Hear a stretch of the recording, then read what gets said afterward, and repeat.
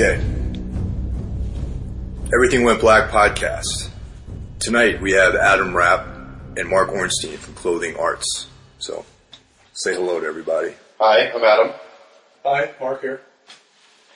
So, we're also enjoying a nice cup of upgraded coffee. This is the first time you guys have had this beverage. This is the first time I've ever drank butter, actually.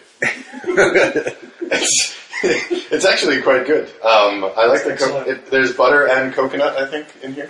Yeah, it's upgraded coffee, which I buy from Bulletproof Coffee, which is a company. It's bulletproofexec.com, and the whole like patois of this thing is coffee without mycotoxins, and it's processed in a way where it's all sourced from one particular place at a certain altitude, and the grass-fed butter and the coconut oil is they're the right sort of fats that promote brain function. So usually I start my day off drinking a couple of 2 cups of this stuff, and it sets me up pretty well for the rest of the day.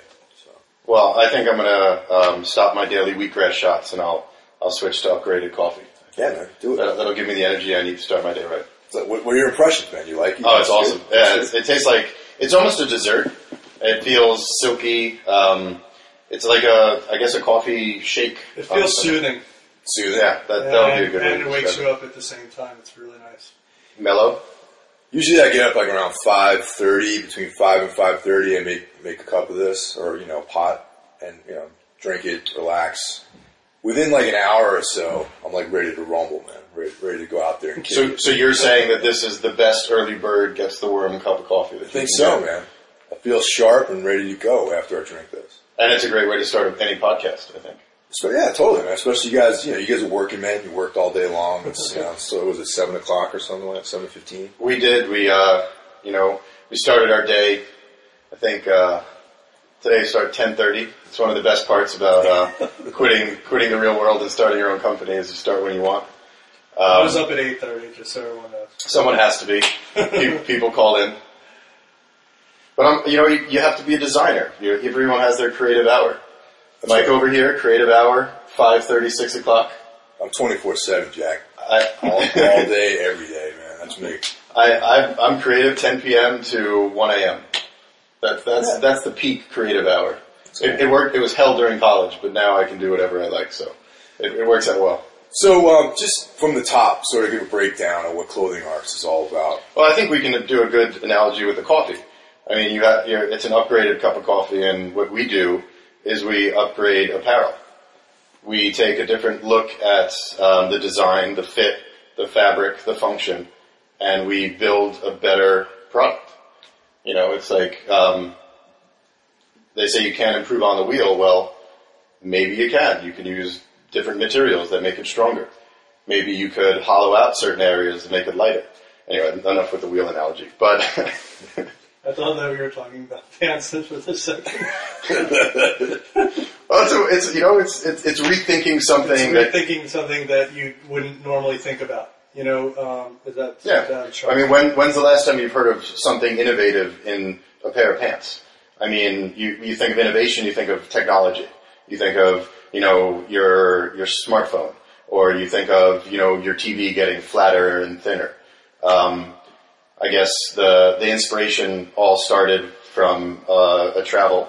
I quit my job and I would put my life into a backpack, and I did what anyone else would do on the road. You use whatever technology is available. You find the backpacks that you're exposed to, and you find the pants that you're exposed to, and the shirts that you're exposed to, and then you go see the world. For me, I had just had a regular pair of chinos. They were twill from Marks and Spencer, bought in Singapore, and I realized that they just weren't good enough for what I needed. And now I guess I reinvented the pants that I would see the world in. The product I'm most familiar with is the pickpocket proof pants, the PQ pants. Yeah, we like to see if someone could say it 10 times fast in 15 seconds. You think? PQ sounds good. We'll give you another free pair of pants if you could. Not that I don't think anyone's ever done it, but we'd like to see if anyone can. I could try, but it would just be repetitive. Our flagship product is pickpocket proof pants, and the name it speaks for itself. Basically, what it is, it's taking the idea of money belts and building that into a pair of really good-looking travel pants or everyday urban wear pants. Yeah, I mean, Adam summed it up perfectly. We basically think about the function and the form of the pants first, and then we make an incredibly comfortable pant that you'd love to wear every single day.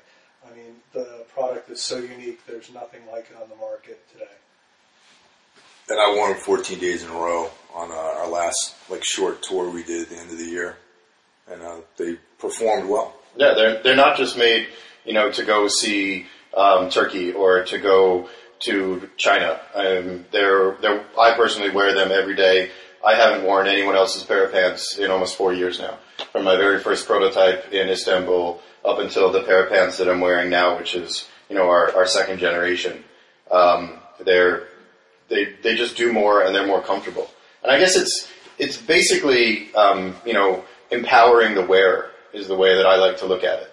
We give you so many options, and my personal favorite feature is our smartphone pockets. And it's the one that gets used the most. I utilize that extensively. Yeah.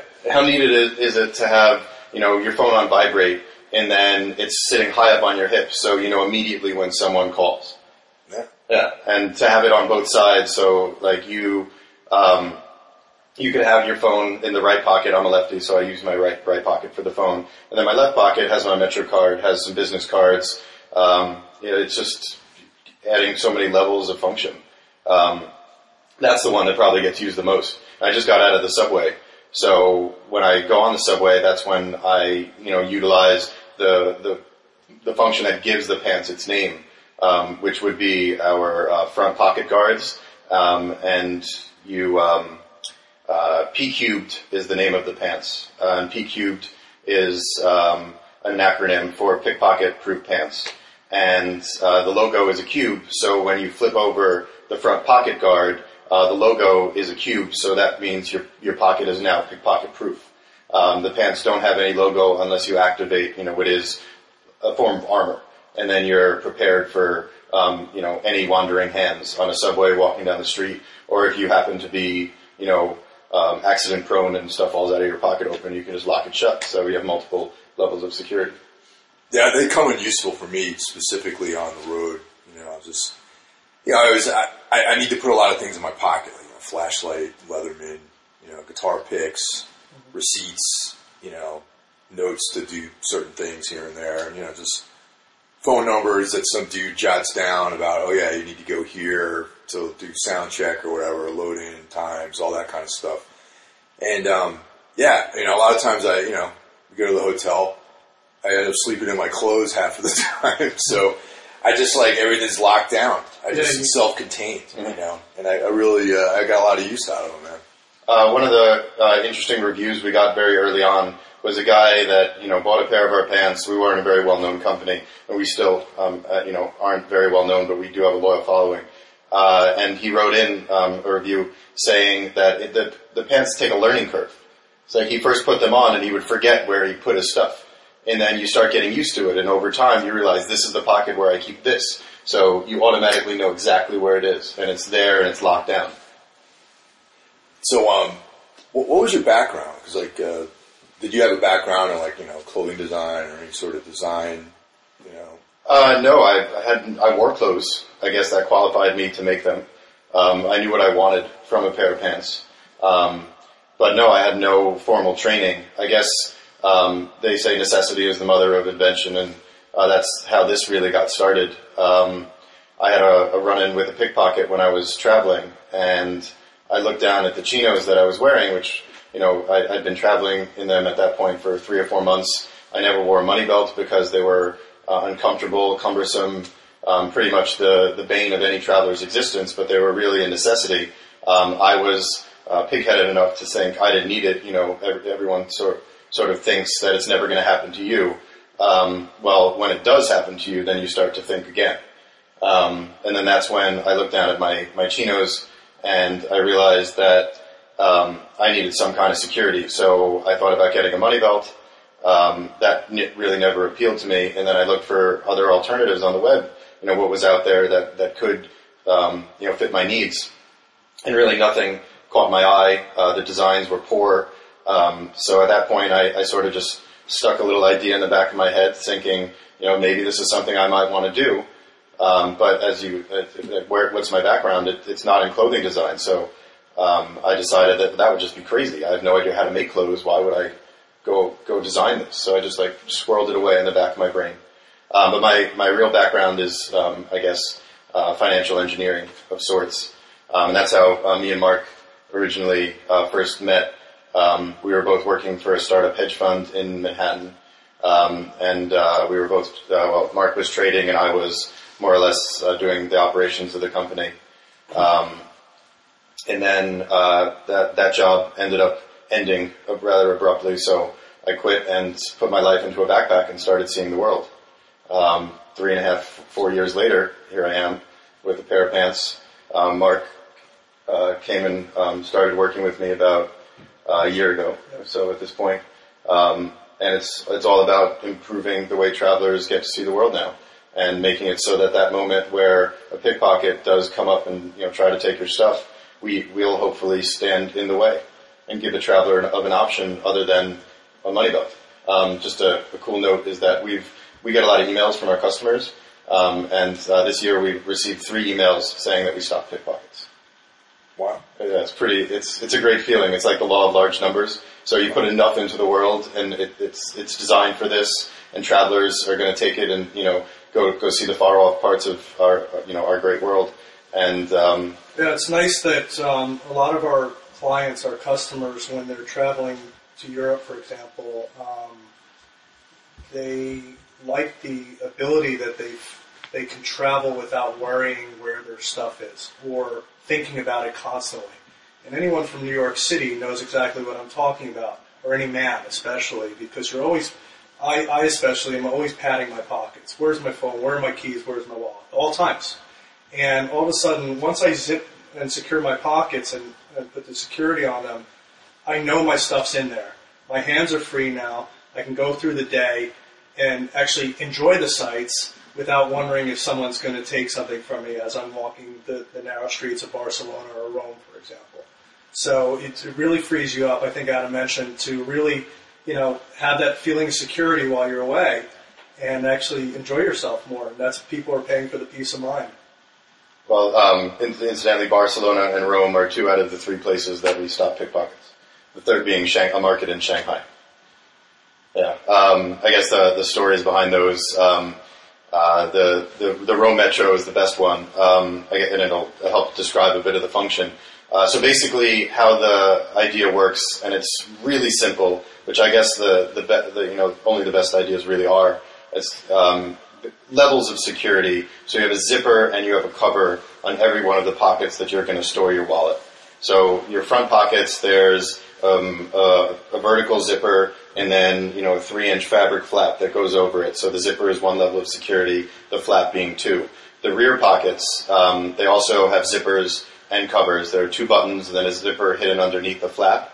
And then those pockets would expand And because they expand, another one of our cool innovations is that we hid a third pocket underneath, so it's exactly sized for your passport. So that's your triple level of security. So you have 2 or 3 levels of security to keep your valuables. So the guy on the Rome Metro, he was with a group of tourists, and he was the only one wearing our pants. I guess, as travelers, we stand out no matter where we go. Our skin color might be different, or we might be dressed differently. So what the pants that we gave him allowed him to do was, have those multiple levels of security. So one of his friends had lost a phone, one of his friends had lost their wallet, and then he had his wallet stored in our rear pocket, which had both buttons buttoned, the zipper, and then the wallet inside. So the pickpocket managed to undo one of the buttons and then realized something was, different about this guy's clothes, and then just disappeared, maybe moved on to one of his friends, or just sort of, left them alone. So he realized that, I had done both of my buttons, but then it gets off the Metro and it realizes one's undone. Wow, that's crazy, man. Yeah, it's a great story, and it's really amazing to know that this little idea that, I had, that no one was making the pants that I wanted, so I'm going to go out and make this, that it really helped him. So it's great to know that, you're making a difference in travelers' lives. And I consider myself a backpacker. I like to think that I would spend 6 months out of the year, living out of my backpack, seeing parts of the world. And as travelers, we look out for one another. So it's great to know that I'm able to look out for, hundreds and thousands of travelers at this point. One of the coolest things that I think is sort of emerging these days is these sort of specialized, sort of high performance apparel /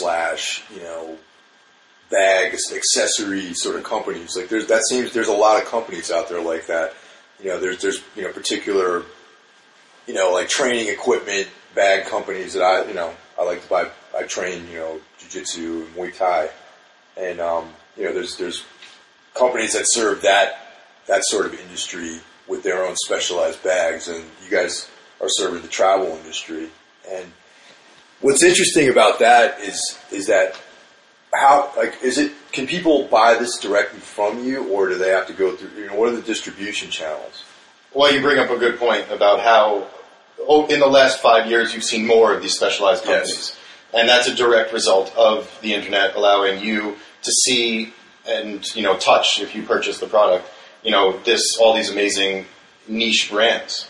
And for us, people are used to, they're carrying more technology, so they're needing to find places to put it.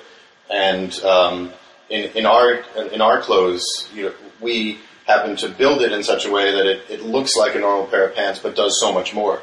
And we've been lucky enough to get a number of big retailers get behind us very early on, and then that enabled us to bring the product to market and to get control of our production. So you can buy it from various travel catalogs, which were the first people to support us, and then a few outdoor stores and major markets. But our main area of sales right now is through our website and through customers. The reason why we were actually a little late to come here and start the podcast is right as we were about to leave, we get a phone call and a guy wants to know more about the pants, and we sold them 2 pairs of pants right there. So tomorrow we'll get the order over to the warehouse. That'll ship out and it'll arrive at his door in 2 or 3 working days. So you guys have an actual off-site warehouse? Yeah, we have an office where we run the operations, and then we have a separate warehouse. Being in New York, we're trying to be as close to New York as possible. It gets very difficult to keep everything in-house in one operation. Ideally, that would be the best, but we do have a separate operation that works with us and helps us with the warehouse. Yeah. Is that Mark's primary job? I'm involved in the logistics of the company for sure. I help with customer service. I help processing of orders, changing of orders, making sure inventory is maintained properly, and making sure everything arrives in a timely fashion. So yes, I'm involved, and that's part of my day-to-day in the operation side of the business. In addition to that, I also was hired to do sales for the company. And I do a bit of marketing and, Adam Consulting and the design. Consulting and design. Adam and I do a lot of back and forth every day. We're in a room together between 10 and 12 hours a day. So we have a lot of interchange as far as ideas for the company, ways to get our brand recognition out there, for example, or, clients to pursue, media avenues, website, anything, pertaining to the brand or the manufacturer of the clothing. Just ideas are just constantly flowing between us. Well, the cool part about as we grow and, as more pants get put into the world is that allows us to do a ton of new things. I'm not sure when this podcast is going to be posted. Probably 2 days. So between, today and the time when this podcast gets posted, the website will have, the front page will be completely redone. Over the last 2 days, we've added product pages for our 3 new products. So we're growing, and that allowed me to get a lot more creative freedom. And, this year specifically, I'm going to be spending, I'd say, 4 to 5 months at our productions.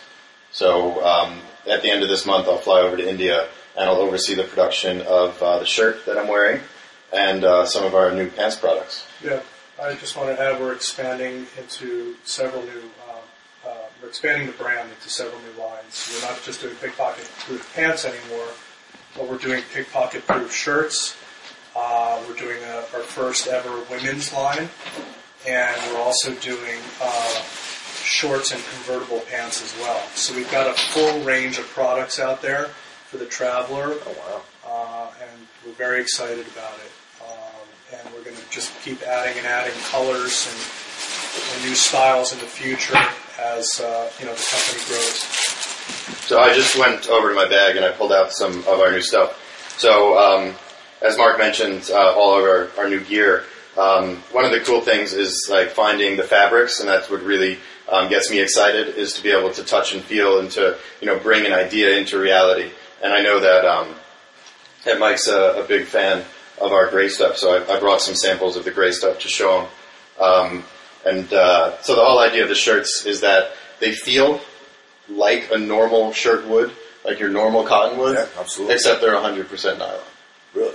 Yeah, this is the, other than you seeing this, this has been shown to buyers at one trade show.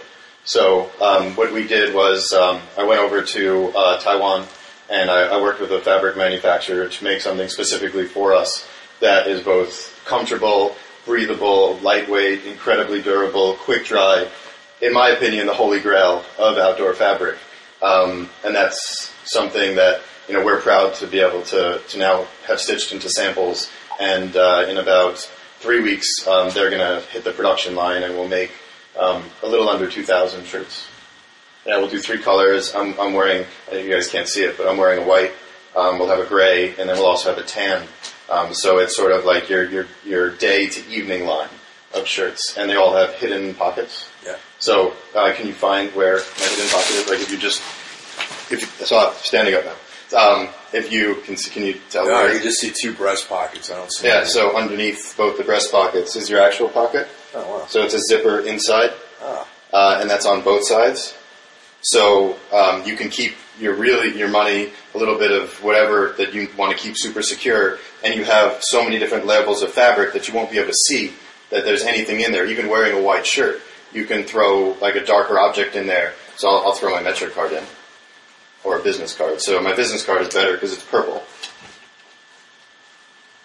Can't see it. No purple. Can't see it. Is that TSA proof? Like, can you smuggle stuff on planes with that and everything too? You could definitely get patted down, I would think, because our zippers, now that if you go through a metal detector, you'll be fine. But if you go through one of those stand-up things, yeah. The little zipper pulls will show up, so they'll always sort of take a look. You don't have anything in your pocket, so you walk up, they'll pat you down, and they'll be like, "Wow, that's cool pants." I've been told by numerous TSA guys. I actually enjoy going through security now for that reason. I think you just like getting your pants patted down. Anyway, it's a little intimate. Yeah, I couldn't resist the joke. Too much information. It was too. So what's the address of the site for people to go and visit and check it out? Just like the company, it's Clothing Arts, so clothingarts.com. And then once you get there, you'll see all the various different stuff that we do. The pair of pants that we're wearing is our original Adventure Travelers, so Those will be up there. We make Adventure Traveler shorts. Then we have a business line. Those are sort of more tailored. There aren't cargo pockets. Those actually went through a redesign very recently, and they're coming off the production line now, and they'll be shipped to the United States in a couple of days. So we're very excited about that. And then, so we have the business line has both shorts and pants. And then what I'm holding is our new convertible pants, which everyone's been asking, like, why we don't have it. And it's a matter of getting to the company to a large enough size where, we can stock all of our stuff. So we're going to do 3 colors of our zip-offs. And we're incredibly proud of it. And if you feel the fabric, I know that you have our current cotton nylon blend. Yes. So you have our Adventure Traveler. Yeah, these are definitely, they feel a little different, but yeah. Yeah, this is nylon as well. Uh-huh. So this is, the shirt is made out of a nature-like nylon, and then the pants are also going to be made out of something we're calling nature-like nylon. So it's made out of a wide nylon weave. So when I put this up to the light, you can start to see through. Oh, yeah. See that? Okay. So it's a parallel weave. So all those little holes are air pockets, so air can pass through and breathe. Nice. So that's the tough part about nylon. When you think about, a polyester or nylon travel garment, I immediately think of saran wrap. Yeah. It's like, it's walking around the world and just baking and sweating like crazy.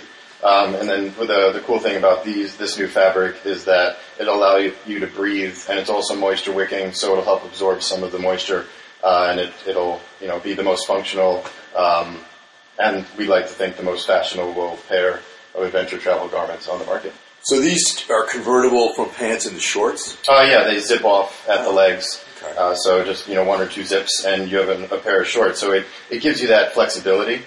Ideal for warm climates Yeah. or outdoor stuff. Yeah. Where you want quick dry ability. People going on safari is our primary customer that we had in mind when we were making these. They want the ability to have shorts during the day, and then when it gets cooler at night to put the pants on, and cuts down on the stuff you have to bring on a trip, which everyone brings too much apparently on every safari that every company we've spoken with. So now you'll have to bring really 1 pair of pants if you're going on a week or 10-day safari, because you can wash these very easily and they'll dry in no time. So we think they're very versatile, functional pair of pants that already we've been getting orders. They just went up on the website a couple of days ago. Yeah, we put them up a day and a half ago, and we've sold a bunch of pairs. The orders are already coming in, so we're pretty excited about that. How about, have people been, asking questions about where you source all your materials and whatnot? Like, has that been Yeah, everyone's always curious, how it comes together. A lot of people want to know if it's made in the U.S. They want to know, how the factory is overseen. And I guess the easiest way to talk about that is talk about how much time goes into it, and then associate that with the price that we bring the garment to market at. We're a young company, and to bring a garment to market at $200 would be price prohibitive. We'd have trouble selling it. We'd have trouble convincing the market, especially when you have, I'm not going to name the other outdoor companies, but you can buy a pair of their pants for $70. You can buy some for $50. So when we bring ours to market at $100 or $110, we're pushing the envelope of what a normal outdoor guy is going to be used to spending on his garment and what he's willing to upgrade for our function. So we originally started with U.S. manufacturing, and the prices that I were quoted were far less than they ended up costing. So if I were to make this garment in the U.S., I'd have to add $60 to $80 immediately to it. The whole idea of that is, like, there's more function. Excuse me. There's more function that you can see, and there's more time that goes into building that function that you really can't see. So every pocket is multi-reinforced. Every seam has many levels to edge strength. So the pair of chinos that you're wearing, for instance, I could manufacture at the factory in India in about 25 minutes. So there's 25 minutes worth of labor associated with it. There's close to 2 hours worth of labor. There's a lot of detailing and stuff. Yeah, so people ask, are they made in the U.S.? And my answer is, if you're willing to spend $200 in a couple of years, we might be able to bring a small amount made in the U.S. But currently, the fabrics are made in Taiwan or China, depending on the line. And then we import that to India. And we do that because we work with smaller factories, and I personally fly over and I help set up the line and observe production. and I'm able to get more control of the factory working with an Indian producer. I'm also more comfortable with the working conditions. Everybody is incredibly happy, and they enjoy what they're doing, and they actually like having the buyer, which I would be in that situation, in the factory working with them. So it helps ensure that the quality is there and that the product comes out right, and that's what we like to give to our customers. A sense of pride and ownership, and knowing that the garment is made as best as it can. What about hemp? A lot of people are, a lot of other manufacturers are getting into the hemp market. Producing hemp clothing, bags and things like that. Is that something that's been a need that you've seen? It's not something I've looked directly into, so I can't comment much on how those fabrics would perform per se. But the way I set up the different lines is I found the best material that I could get for that specific use. So when you think of like a high-end business pair of pants, you think of the best cotton you can feel. Right. And then when you think of a travel garment, you think of nylon, or you think of synthetic, because you're looking for quick dry and you're looking for a lot of function. So when I went about sourcing the material, immediately I thought of where do you get the best nylon, and you get that in Taiwan. And that's why I flew over, I met with some companies, immediately knew, like they basically had me at hello, which I guess is the best meeting that you could ever, have between two things. And I felt the fabric and knew that they were the ones. And then I told them my specifications and what I was looking for, and then they were able to tailor the fabric to meet, our needs for the company. Right. And then the cotton is made from southern China's largest fabric producer.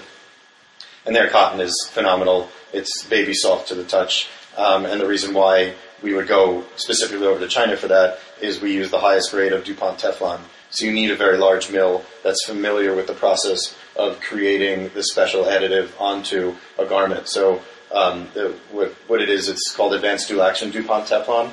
So we all know Teflon, and it comes in many different forms. It's a crazy, amazing innovation. And DuPont created nylon too. I don't know if you knew that. I knew that from my background in engineering.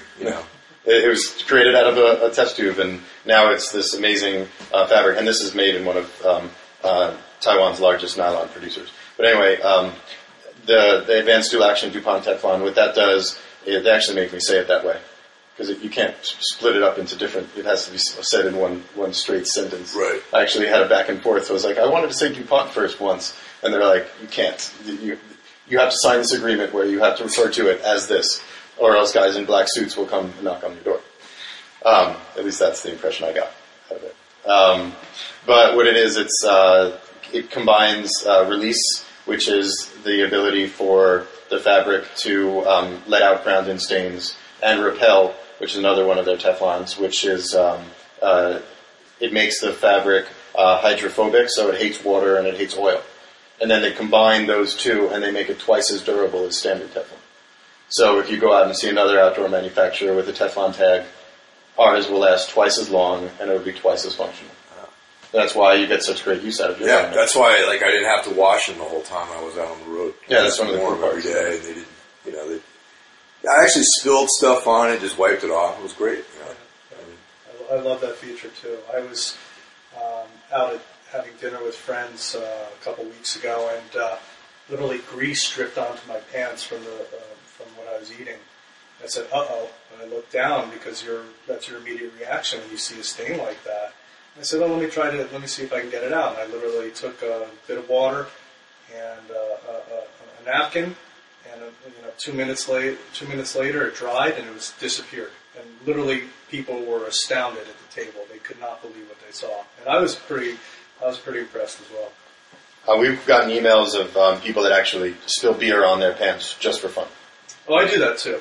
Every time I'm at a party and people want to see how the pants a little show and tell. I literally spilled about a half of a Guinness on my pants and just wiped it right off. So they're very stain phobic, I guess is the way to say it. So you were when you founded the company, and how long were you doing that just solo? How long ago did you found it? The company was started in about 2009. And I worked for almost 2 years, on it alone. and that was most of the time spent sourcing and flying over to Asia and finding the right fabrics and the factories that we were working with. And then I released the product, and it was sold for about a year before it got to the point where it was too much to handle. And I asked Mark, who was doing something totally different, if he wanted to take a chance and come help out with a young company that's doing some cool things.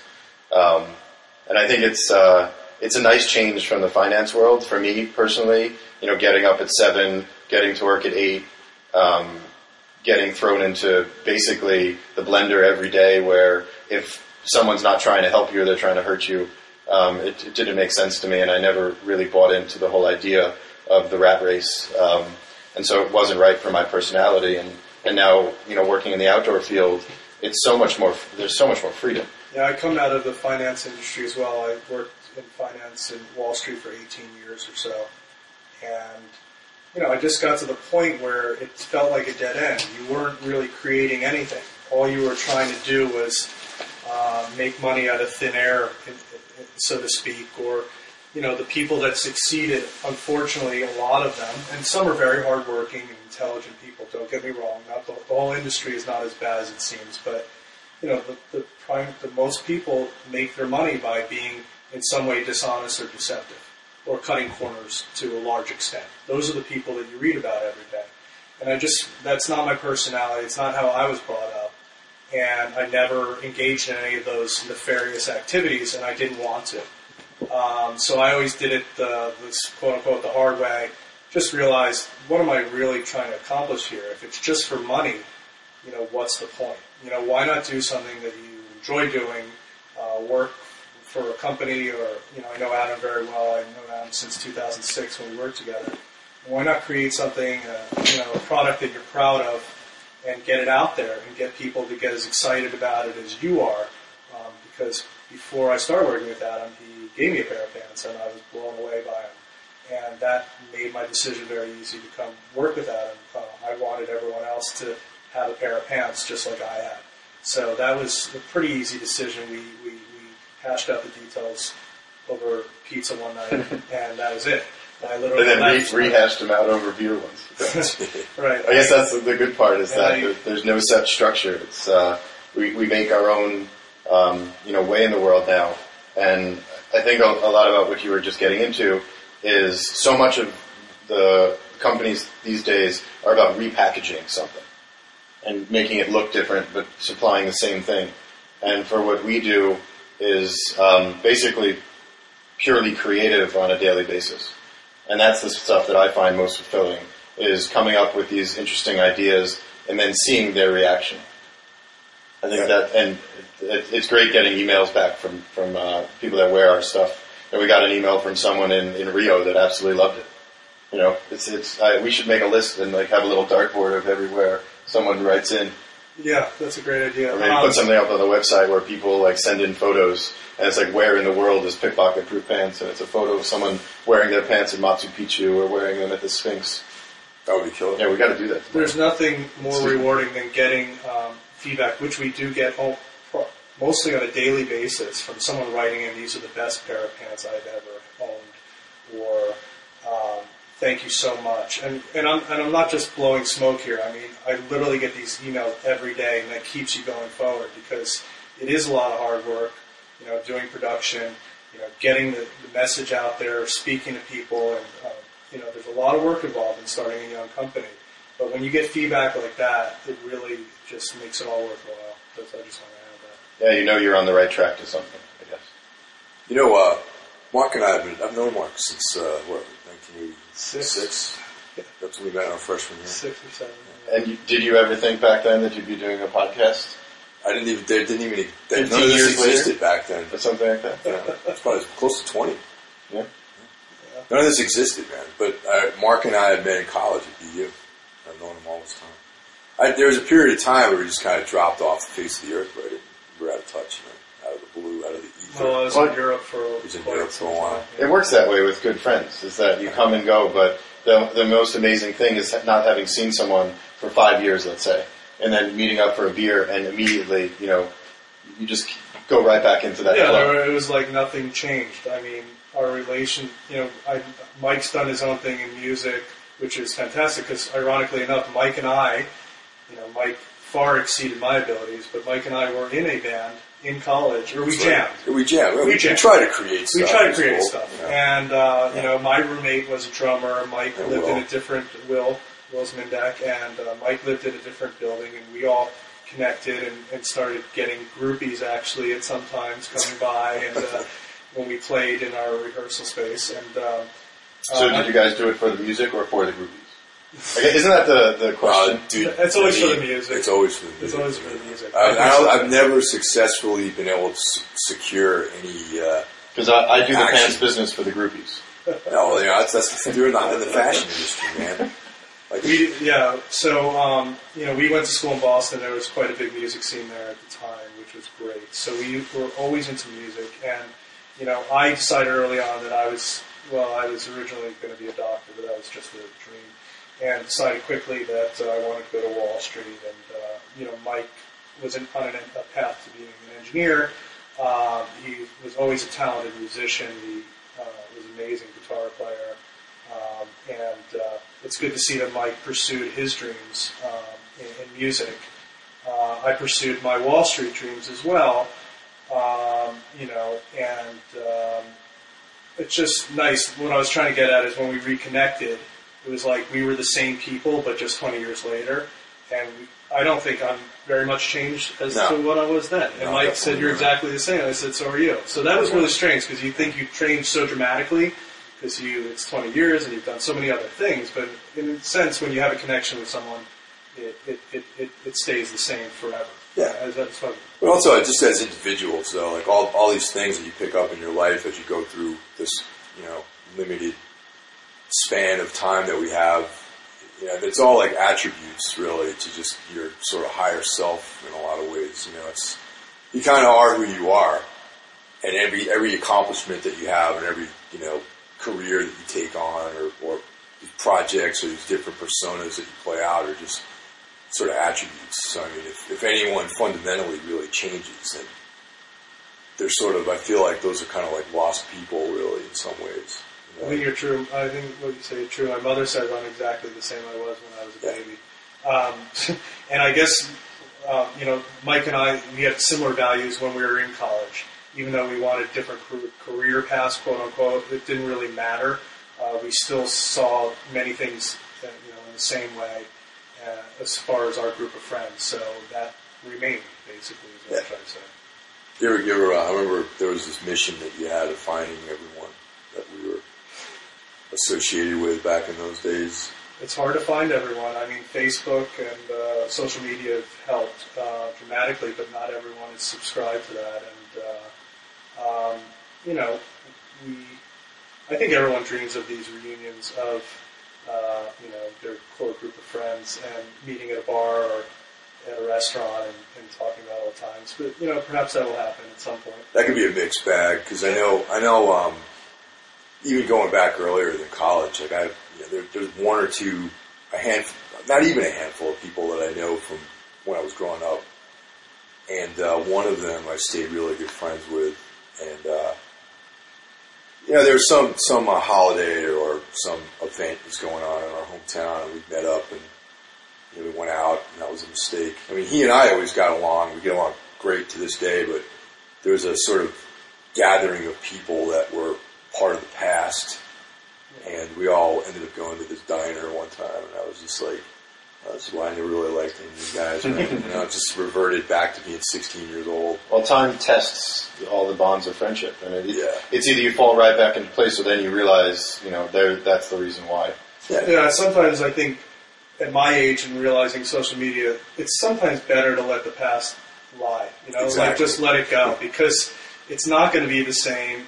People, do different things, and maybe maybe you didn't even like that person that much to begin with, and maybe you really don't want to see them forever. Yeah, I always leave off like my hometown, like on the on the Facebook profile, or whatever, because I know when I first got involved in that social media channel, I had my everything was listed, and suddenly just people were coming out of the woodwork, like random people that I was barely friends with at the time were somehow trying to connect with me and people I vaguely remember too. And Well, it's like collecting baseball cards. After a certain point, I have 200 cards. Maybe I should have 400. yeah. So, how big of an album do you People really with need? their 500 plus best friends. Yeah. Yeah, so I My goal is 1,000. I think I'm at 250 now, so I got to work a little harder at it. yeah. But then again, social media has really helped out. Well, especially for what we do. Like Yeah, for this type a of musician, it's stuff. invaluable Yeah. as ways to spread your, your music base. And then for me, working in the fashion industry, it helps when people start talking about it, and that's the key. It's just get that 2 second, someone flicking a couple keystrokes really changes the exposure. We went very quickly from, I think my company had about 200 to 300, people that followed it, and now we're up to like 1,200 or something on Facebook. So the exposure there is valuable, though they've made a number of really annoying changes once they went public that make it almost impossible to even, if let's say half of those 1,200 had any interest in learning about it, you would have to now pay Facebook to be able to engage the 1,200 that have said that they were curious to learn more about it. I think if I would post something, which I think I did today, if I would pull up a computer right now, it would probably have gone to 60 people. Really? Yeah, it used to go to 10%. You used to get 120 views based on just a free post, Yeah. and now it's like 5%. So they're basically taking Forcing that. people to advertise. Yeah, you spent all that effort and that time to build a good product to get people interested, and then now you have to continually, throw money out there to get people to see the stuff that they said that they want to see. But I guess that's the part of the Business the side. man coming into a decent idea and then making it less functional. You're on Twitter? Yeah, it's at Clothing Arts. Same thing. It's everything. It would just be around Clothing Arts. Clothing Arts on Facebook or clothingarts.com. So are you going to follow Mark's direction to start tweeting more? He wants to tweet everything that goes on in the company. I think that there should be some limits on what goes out into the Twitterverse. But I think we could do more with social media. But again, as a small company, every time you put your effort behind something, you're not putting your effort into something else. So for me right now, I think the goal is to put effort into building the best product we can, and then everything else will start falling into place. I describe this to people as like the Field of Dreams pants. If you build it, they will come. And when I first started out designing it, all I did was throw the kitchen sink at it and put every idea I've ever wanted in a pair of my pants. And thankfully, almost 5,000 people have said they want to wear that pair of pants. I'm pretty happy about that. Yep, we just, it's been growing organically. Word of mouth has been fantastic for us. The reviews have been great. We have one guy that owns 5 pairs of our pants. We have a couple guys that own That's pairs of everything pants. we make. It's pretty amazing. We have a guy that lives in Las Vegas. He's a retired man. He's from the retail industry as well. And owns 5 pairs of our pants and shorts. And is literally so ecstatic about them. He was one of the people that was on a trip in Italy and didn't get pickpocketed. And he's Really? Was that him? Yeah. Oh. And he's going on a cruise with 60 other retired, pretty well-off people for multiple weeks. I think it's going to be a 4-week or 7-week cruise in Asia and Australia. And he asked my permission to contact everyone going on this trip with him to tell them about the pants that he has. And is that okay? I mean, you can't get better feedback than that. So, and literally, we set up an affiliate program for him. We called it, let's just call him Mike's, Mike's Tour and Mike's Friends. And he literally went out and we've gotten a ton of orders from people going on the same trip as him. And he said, I'm going to tell everyone I see about your pants. So I love hearing stuff like that. And he's become, I'm kind of friendly with the guy. I mean, we've got some great customers. They're retired. Maybe they don't have much to do, but they like to talk on the phone for 30, 40 minutes at a time about pants. And, what else could you ask for? I'm still on the clock, so It's fine with me. That's good to know. So, just a quick question now. Is like, you asked me, like, back in our college days, if I'd see myself as doing a podcast. So, like, Mark, did you, when you made that transition over to, what was it, SMG or whatever it's called? MSG, what's the school of management? Business school. Yeah, business school. Did you imagine yourself being engaged in a company that sells apparel? Or did you see yourself, Never in a million years. I mean, in high school I worked in retail, just as a part-time job, and I think actually first year of college, maybe a summer job. I was always interested in clothing. You probably remember from Boston University. Absolutely. So I always bought, really, I thought pretty nice stuff. But no, I never in a million years thought I'd be associated with the apparel industry whatsoever. Frankly, I like it because it is something, as I tried to allude to earlier, Wall Street isn't anything tangible, but clothing is. And, making people's lives better and building quality product that people are willing to pay for is a great feeling. You're creating value. And I don't know if Wall Street creates value. In my opinion, it really doesn't.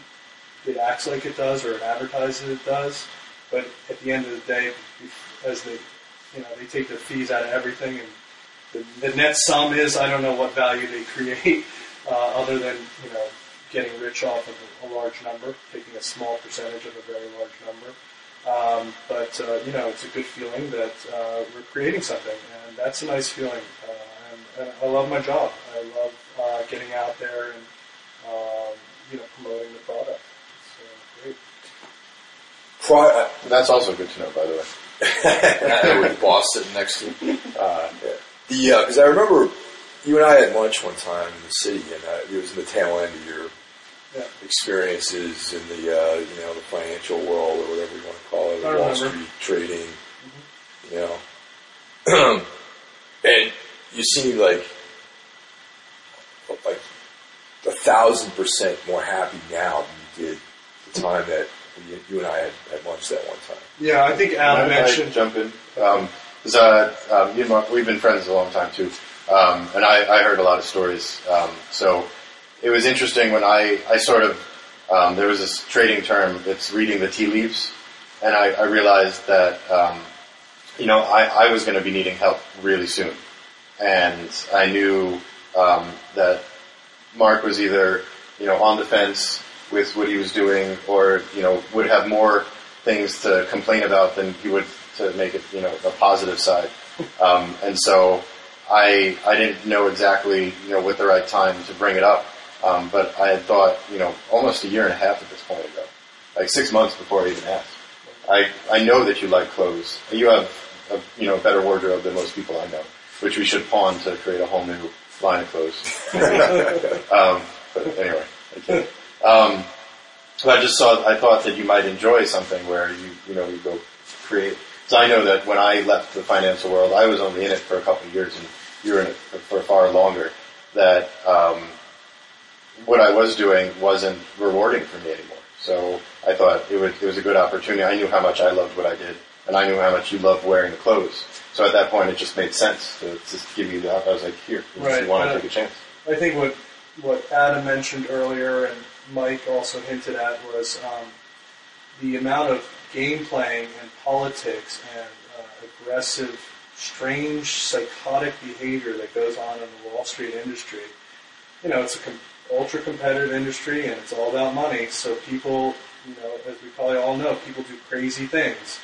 And people literally lose their minds in the industry, and they'll kill you for $1. And they'll lie and cheat and steal behind your back when you're not expecting it. And I had it in every single company I worked for. Every single one. And those are the stories Mike is referring to. Because we used to have lunch every 1 or 2 months or whatever, and I used to complain about this person is being political for no reason at all. We were independent contractors at a company, and it didn't benefit him whatsoever to be a political player, but still it went on, and for no reason. And there were so many negative aspects of, for all these success stories that you read about, the amount of politicking that had to be done for that person to rise in a big organization on Wall Street is basically like running for president of the United States. I think it's so similar to being a politician. It has very little to do with ability. It's more with how much do you really want and what are you willing to trade to get it. Exactly. And that's what I realized. Are you willing to give everything to get it? And God bless the people that are. I hope they're happy. I've been shown time and time again they're not necessarily happy. And so a lot of those thoughts at my age, played into my decision as well. A number that you make per year is just not going to do it. If you don't like what you do, there comes a time where you have to make a change. So those are my personal reasons for making the transition, but not really on topic. Well, I also never thought that I would work in clothes. I mean, anybody that knew me, in college or before or after, I'm definitely not the most, I guess, into clothes or wasn't. And then now, I always enjoyed people watching, I guess is the key. You're into gear. Yeah. See, that's the differential. Is that I could talk endlessly about why I have that backpack sitting over. But that is really kind of like the crux of your company, though, is because I'm not necessarily. I mean, I'm pretty straightforward in my wardrobe as well, But the thing that attracted me to what you guys are doing is the fact that it's like a utility. Like you're like there's the companies, the apparel companies that I'm interested in are utilitarian and geared towards function.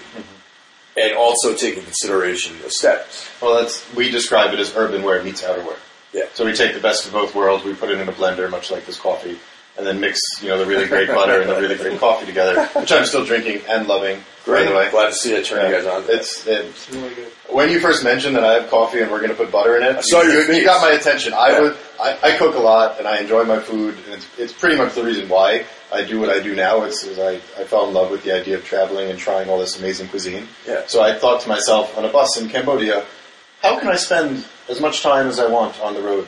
And then, if I'm making clothes overseas, someone has to go and make sure those clothes are produced well, or come up with inspiration for those clothes, and that just sounded appealing to me. And then ever since early 2007, I've worked every day to fulfill that dream of spending time on the road to try amazing new foods, or coffee with butter in it.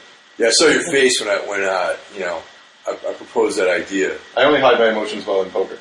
The rest of it's just right there. But I knew that you had to try it just based on your reaction to the initial. I never heard about it. It was totally out of left field. And that's the same reaction we get with the pants often. Oh, there's a whole... People are like, what? You have money belts built into your clothes? Show it to me. There's a whole movement around that this type of grass-fed, mycotoxin-free food and stuff like that. So. Do you find it odd that I think you're close to a vegetarian? No, hell no. Dude. Okay. Because the second dude, you said grass beef, I'm like a carnivore. Okay. Because the second you said grass beef, I'm saying we should go right. I don't know why. I think I told him that you eat a lot of healthy stuff. I said you're pretty close, but I remember you eating a burger recently, so that's no. But every time you said grass fed, I just immediately was craving a hamburger.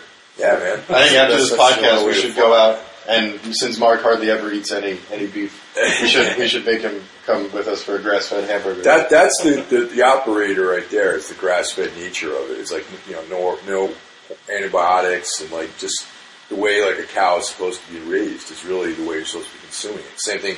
And I carry that on to butter and milk and I try to drink. I've tried raw milk before. My lady friend who just walked by, she's a big proponent of raw milk. Mm-hmm. They make the absolute best yogurt. If you have raw milk, get a little bit of yogurt from an organic place, with no preservatives, nothing in it, and then you just take a little cup. I learned this from my friends in India. So the oven you used to cook something the night before. Yeah. You turn the heat off. Uh-huh. You take a tablespoon of that yogurt and then throw it into a cup of milk, and then just stick it into the warm environment of the oven and see what happens in the morning. Yeah. You'll have a whole pot of yogurt. Sure. Like that. I've made yogurt before. Not exactly the way you described it, but I've made yogurt before. That's my trip. Mm-hmm. Eating like that, living that sort of look. Keeping everything I take into my body as close to earth-grown nutrients. Being raw, organic vegetables and grass-fed meat and wild fish. Don't you find how much effort that takes in today's world? It's worth it. Like, you were lucky because right down the block, as we were walking here, you have a market though. right there. I think, like, for us, it would be very difficult. There's no market anywhere near that would carry it. They don't true. even carry organic chicken. They have free, free range, vegetarian chicken, but it's still Right, held but it's on still- whatever diet. Yeah, exactly. They try to sneak that by. But it still makes a huge difference over the flavor of, the Purdue, or I probably shouldn't say that. Don't sue me, Purdue. Chicken to the right of. Yeah, I mean, to me, its flavors, like, definitely, there's definitely a taste better, but also just getting your body to perform the way you want it to. If you put it through, and just that component of, like, making demands on your body and feeding it with the proper nutrients elevates your consciousness to a different level, and also your brain operates differently. And the whole thing is about balancing the physical and intellectual worlds and having them sort of just not be at odds with each other. That's like, I feel like all that stuff is like, rigorous, intense physical trauma and, working out really hard helps you dealing with stressful situations in like It gives you a good outlet for it. Yeah. But also it's like if you're used to dealing with stress, like if you're training yourself to deal with a stressful situation as part of training, you can manage those things in a real life situation if you're actually faced with that. If like you spend however many hours you spend, doing something that elevates your It's your like military physicality. training too. I mean, Yeah. the extent of stress that they put people under. So then when it actually comes time to do it, they automatically know how to respond. Your Right. brain and your And they can body are handle it. wired together. But it's like I'm referring only partially to like a combat situation. I'm referring to if you have Life life stuff. Yeah. If you have like a very it puts it in important perspective too. meeting. Yeah, if you have like a I mean- meeting you got to deal with, you have a difficult client or a difficult situation. I feel that going back, training really hard helps you like manage all that. All that's internal stress, and you keep that under wraps, and and then you get rid of it. Like when you go and train, you like blow it all out, and you feel, oh, I'm not even angry anymore. I feel great. I mean, that's kind of like my whole little micro world of life and everything. And it's really just the balance of like intellectual and physical, because so many people are one or the other, and I feel like there's like people who just look down at you because you're in physical condition or you do some sort of training. But I feel like that's only a partial person. Like you kind of need both of those things to be a complete person. And that's really just that's just my goal really. It's sort of my mission is to just be complete that way. Well, I think it's also important to find what gives you passion. Oh, yeah. And for you, I mean, learning more about, how much effort you put into the training to become both, strong in the mind and the body to be the best fighter and person that you can be. I think that takes a ton of effort just to, to build yourself up to the point where that passion could be realized. Yeah. That's a lot of the what I was describing, on a bus in Cambodia about travel. The travel bug bit me hard.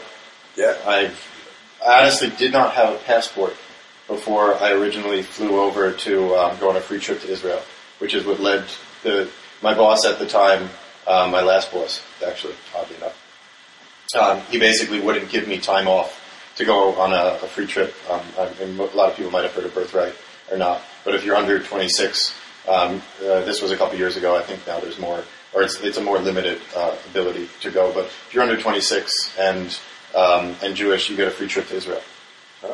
So I was turning 26 and I was sitting behind a trading desk, and I basically asked him, can I get a week off to go to Israel? And he's like, you can't take a whole week off straight. And then I went home and was like so pissed off. I could not put into words how ridiculous not being able to take a week off to take this trip that would cost thousands and thousands of dollars, money I didn't have, Yeah. and it's an opportunity that would be gone in a year. Yeah. And so I had to make a decision. Am I going to take this opportunity, or am I going to let it go in favor of something else that I'm not quite sure about? And then I got a passport. And that was the first stamp ever in my passport was going to Israel. And now I have 100 pages in that passport. Seriously. I have 2 editions stitched in. They give you 26 pages initially. Yeah. And then the edition, there's so little. The U.S. has oddly enough, or sadly enough, actually, has the least pages of any passport I have seen.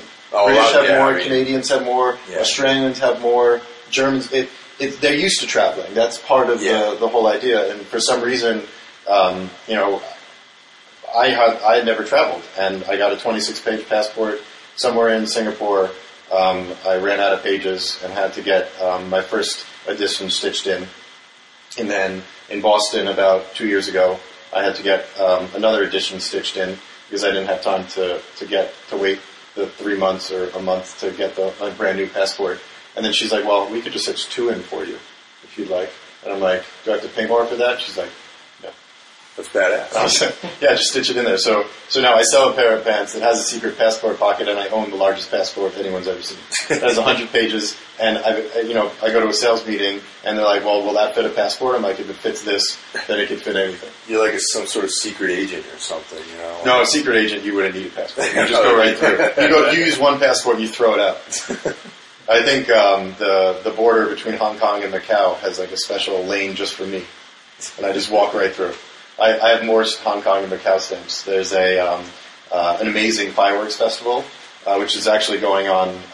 It's 6 months from now, but it's September or so, and September to October, and it's for I think Chinese New Year or Independence Day, one or the other. And they have different teams from all over the world that come in, and for 20 minutes they showcase their fireworks to music. Oh wow! And it's absolutely amazing. It's a 40-minute trip from Hong Kong by boat. And there's casinos everywhere. So it's a good excuse for a vacation. And I was living in Hong Kong as part of designing the whole pants in the beginning. So I spent a year living in Hong Kong and about 4 months living in Beijing, almost 6 months now living in India. And then when I originally started the company, I was in Amsterdam. I spent a year in Amsterdam. That's where Mark was living. Yeah. That's a whole other story for another time. All the places I've lived in my life too. Well, gentlemen, thank you for coming by. Well, thank you for having us. Thanks, Mike. We love that you're wearing the plants and the pants, not plants. You wouldn't wear plants.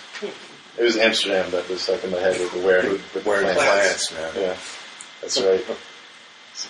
So should we wrap this up and go get some grass-fed beef? Yeah, man. So once again, your what's the website address and your Twitter? It's clothingarts.com and @clothingarts for those in the Twitterverse. Tomorrow, Mark will be doing a play-by-play of every comment said in the Clothing Arts office directly to our Twitter feed. That's awesome. We'll do a trial. All right, Sounds gents. Good. Thanks Okay, a lot. Thanks, Mike.